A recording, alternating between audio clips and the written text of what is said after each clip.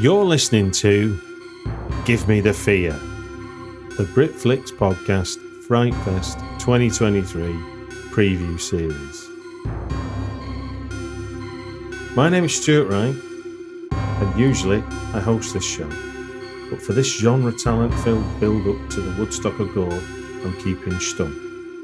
When this intro is done, this is the last you're going to hear from me until I ask you to tell your friends all about it. The spoiler-free interviews are brief, and across the entire series, you will discover the kind of knowledge and experience about how to make horror films that they just don't teach you at film school. Are you ready for that? After looking back at the blood, sweat and tears that went into their creative successes, I asked them one last question.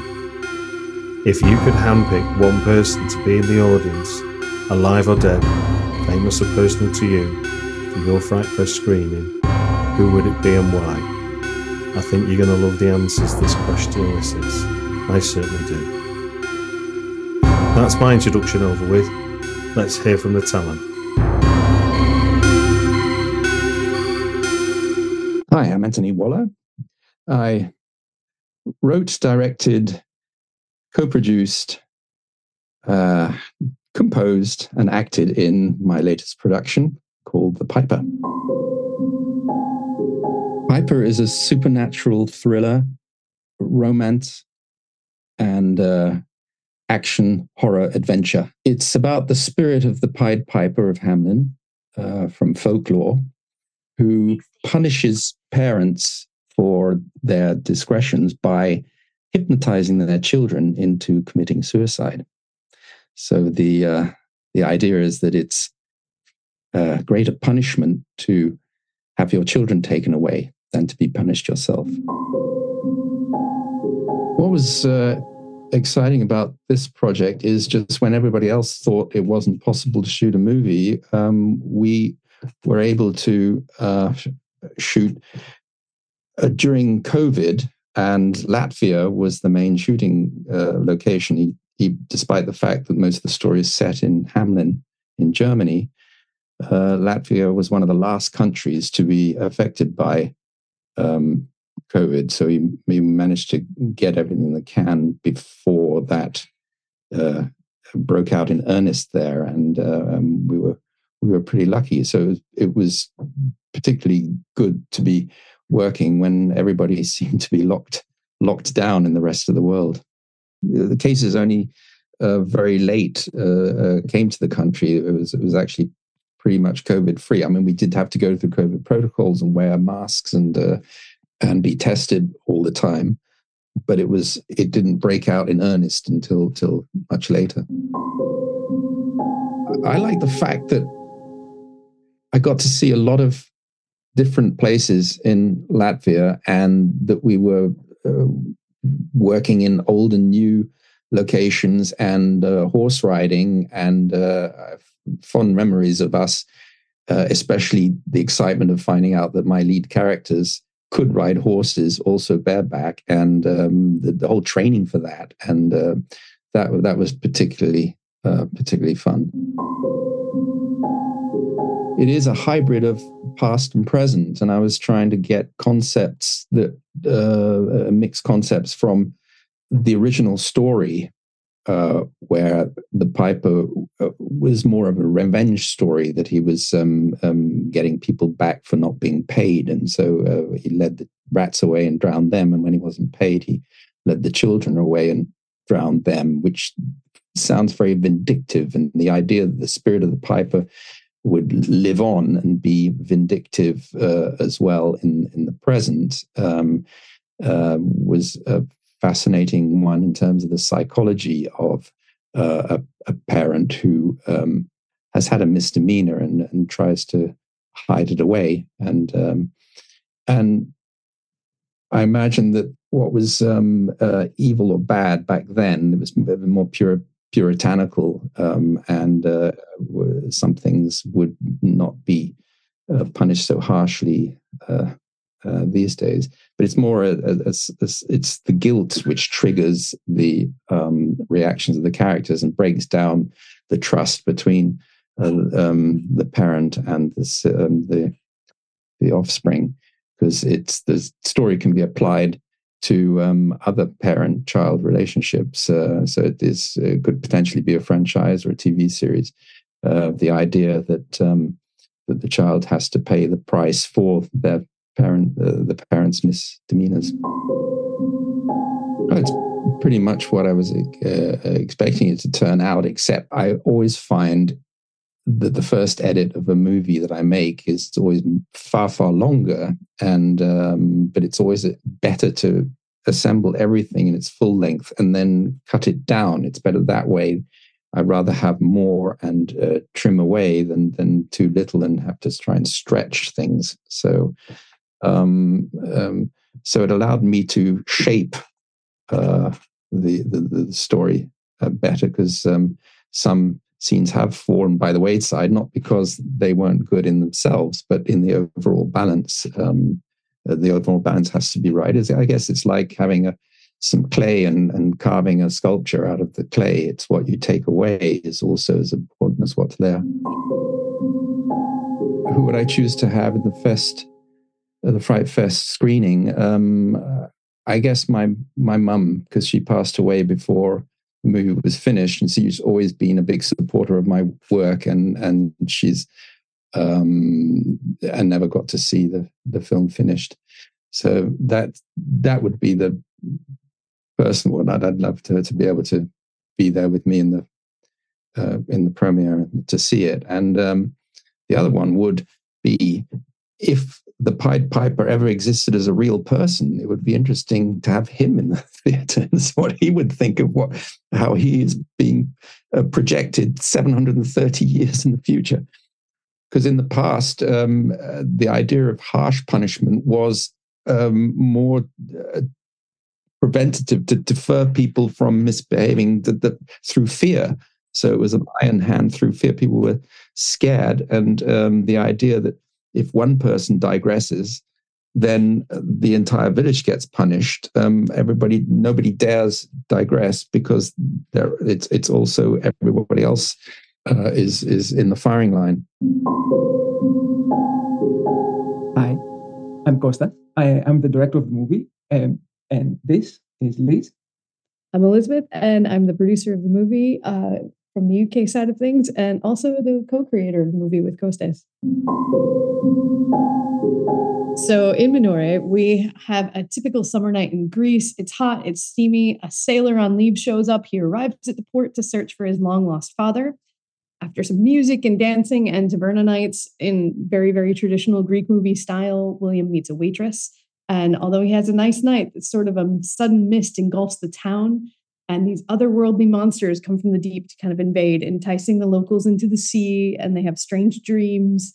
And it's up to basically this random sailor and this waitress, a taverna full of musicians, their granny, and a Viking bodybuilder to save the day. In Greece, it's very difficult to get a church location. It's almost a taboo. So because of the subject matter, we got basically like everybody said no, church-wise. So our last chance to shoot, the last church we had was in this military base. And it was a church that it was not in the diocese. And the final yes or no was up to the commander of the base. Now, the full title of the movie is called To MINORE tis Lamias in Greece. Lamia, if you put the tone on la, it's a mythical monster, like a child-eating monster. If you put the tone at the end part, Lamia, it becomes like a name of Manchester, something like that. So the commander, when we had the interview, he called us and he was so happy. It's like, oh, it's about my hometown, a song about my hometown. And he signed it off without reading it. So the producer did offer to let him read it. He was cool not to. So it's going to be a little bit of a shock when he sees what happened to it. To be clear, the movie is not about the city of Lamia in Greece. Well, we found this really beautiful hotel, and it was on an island just outside of Athens. So you have to take a little ferry to get there. And we decided to shoot in this hotel. We only had a short time to prep it. I was on the kind of set and art side of things during the shoot. And we discovered two things about this hotel. And it was stunning. It was the most beautiful location we could find. And we begged the Greek producer, can we please shoot there? We don't care what it'll cost. We'll find money for sound later or something. We begged them for this location. And we get there and it is beautiful. Every room is beautiful. We don't know which one to shoot in. And it's falling apart a little as well. And everyone got fleas. So my advice to young filmmakers would be, make sure you always have sunscreen, always bring bug spray, all kinds of bug spray, a flea repellent. And also it was haunted. So by some strange, sad little boy ghost that kind of was not super pleased we were there. Oh, Nobody told me about this. I didn't want to worry you, honey. Anyway, it was fine. Funny was like we had so many cast, and it was such a good team. We had like a blast shooting this one. It was actually like playground for like at least the actors. And it was great. So many buckets of slime. We went through a lot of slime. We kept having to order more slime because we were going through more than we expected. Lots of slime. About the practical effects, we kind of had we didn't have much budget, but we managed to get the best guy in Greece to do it, like Prokopis Vlasiros Studio. Is basically one of the best dudes that works currently in the industry in Mediterranean, basically. And we loved his stuff. And we kind of, when we designed it so we can marry his stuff with kind of visual effects, like cheesy B-movie style visual effects, so we keep it fun. We didn't want to go to crazy, horror territory. So if you see the creatures that on the fun side, like all kind of almost like Harryhausen-esque kind of type things. So we want to keep, you're watching this type of film, you're not watching this type of film. So hopefully.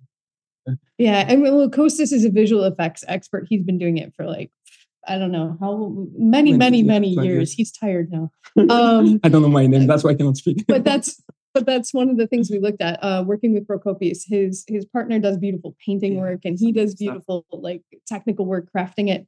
And so we take the effect and be 90% practical, and then think about what's the 10% that we could put on top of that to make it in VFX to really enhance it. So it's a really great marriage, I think, of the two, where you have the practical effects just enhanced by a little bit of VFX, and trying to do as much as possible on set on the day. Yeah.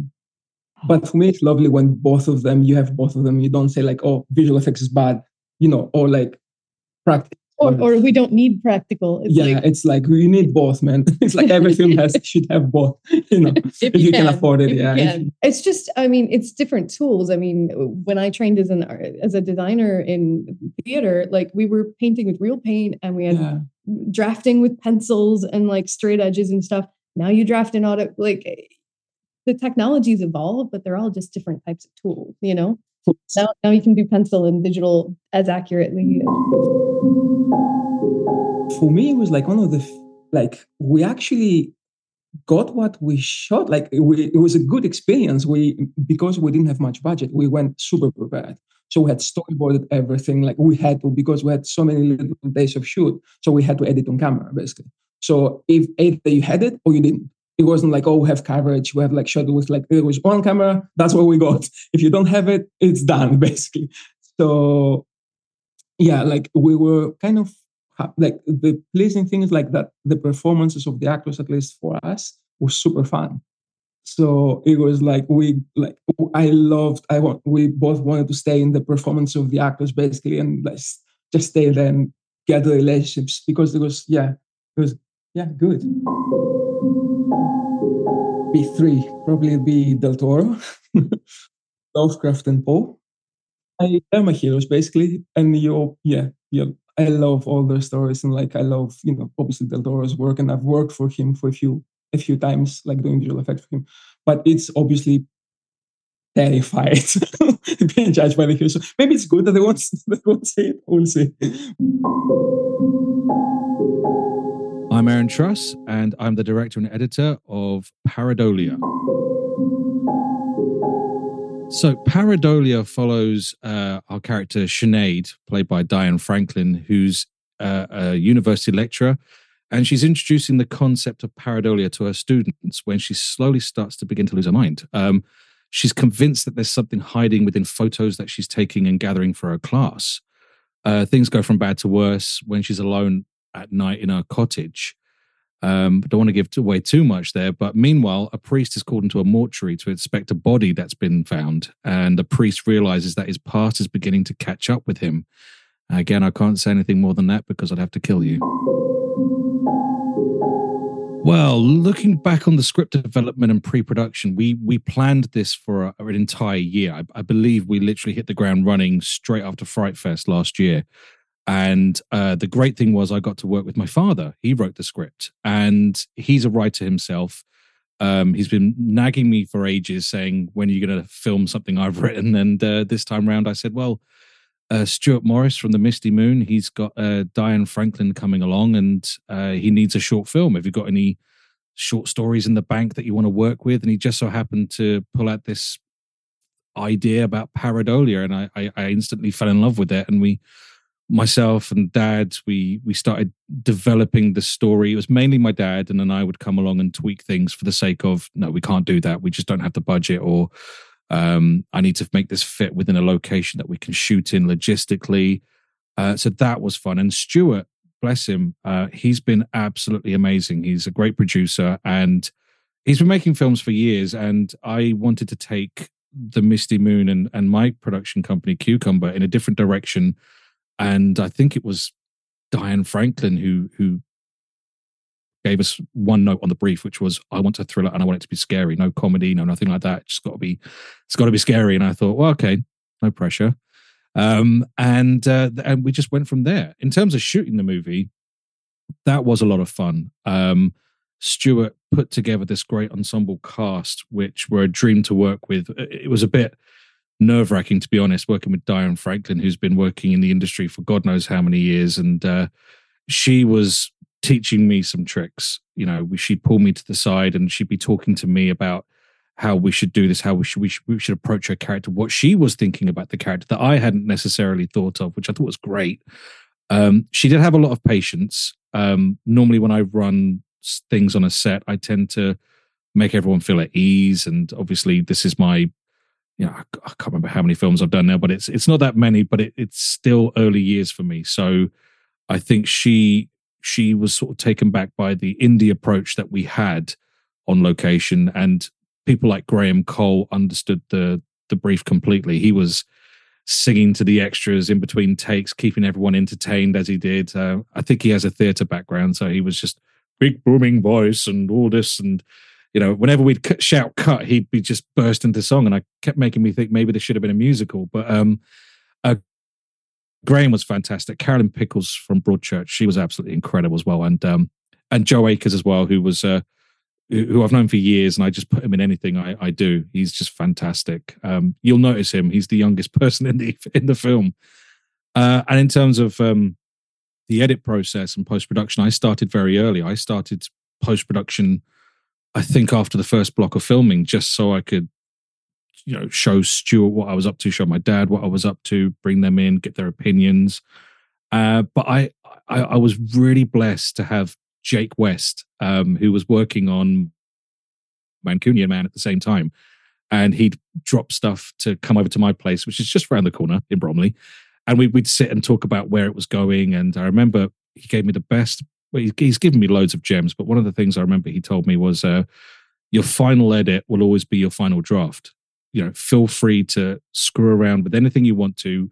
It's your decision at the end of the day. And I believe the first edit, rough cut, was about 20 minutes long. And immediately he was like, it's too long. And I went, yeah, I know. I'm just laying everything on the timeline. And we started trimming it back, and just getting down to the basics of the story. And he was so lovely about it. And he always has time for helping out and stuff. And he became more involved in the project, as well as the production team, who just behind the scenes creating the visual effects and the audio. And a shout out to Nacho, Dan, and Mario. They've been absolutely incredible. And they're probably the hardest working production team that I've worked with to date to get this right, because we know that if we fuck it up, people are going to laugh at it. So it's got to be scary. It's got to be tight, and it's got to be good. So yeah, they're all the best. So I thought about this question. So if I could have anyone at the screening, famous or dead or personal to me, I've got 3 actually, and I'll just spill them out now. So first off, I would have to say Rob Knox. Rob Knox was a very close friend of mine. He was in Harry Potter and the Half-Blood Prince. Unfortunately, he was murdered in 2008, but we used to make short films together when we were kids. And the last film we ever did, and it was actually his last film, was a silly zombie comedy set in a supermarket when the night shift manager turns into a zombie after eating some beef. And it's the most ridiculous short film ever, but we had no idea what we were doing. But we all thought, oh, this is going to be great. It's going to be like Shaun of the Dead. And literally, we're 18-year-old, twats.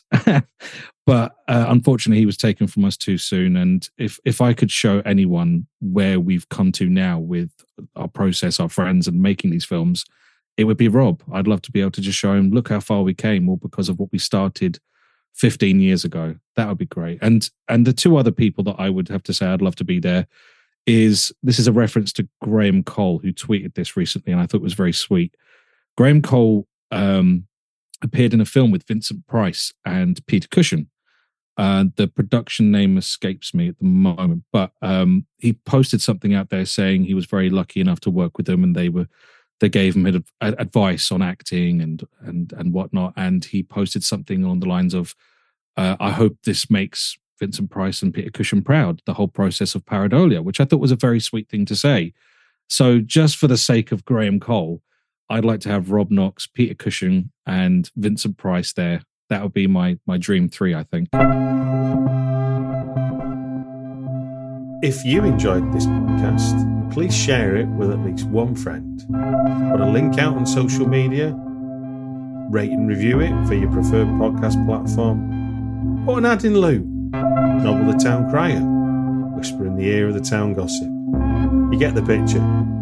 It all helps bring new people into the Britflix podcast fold. Thank you.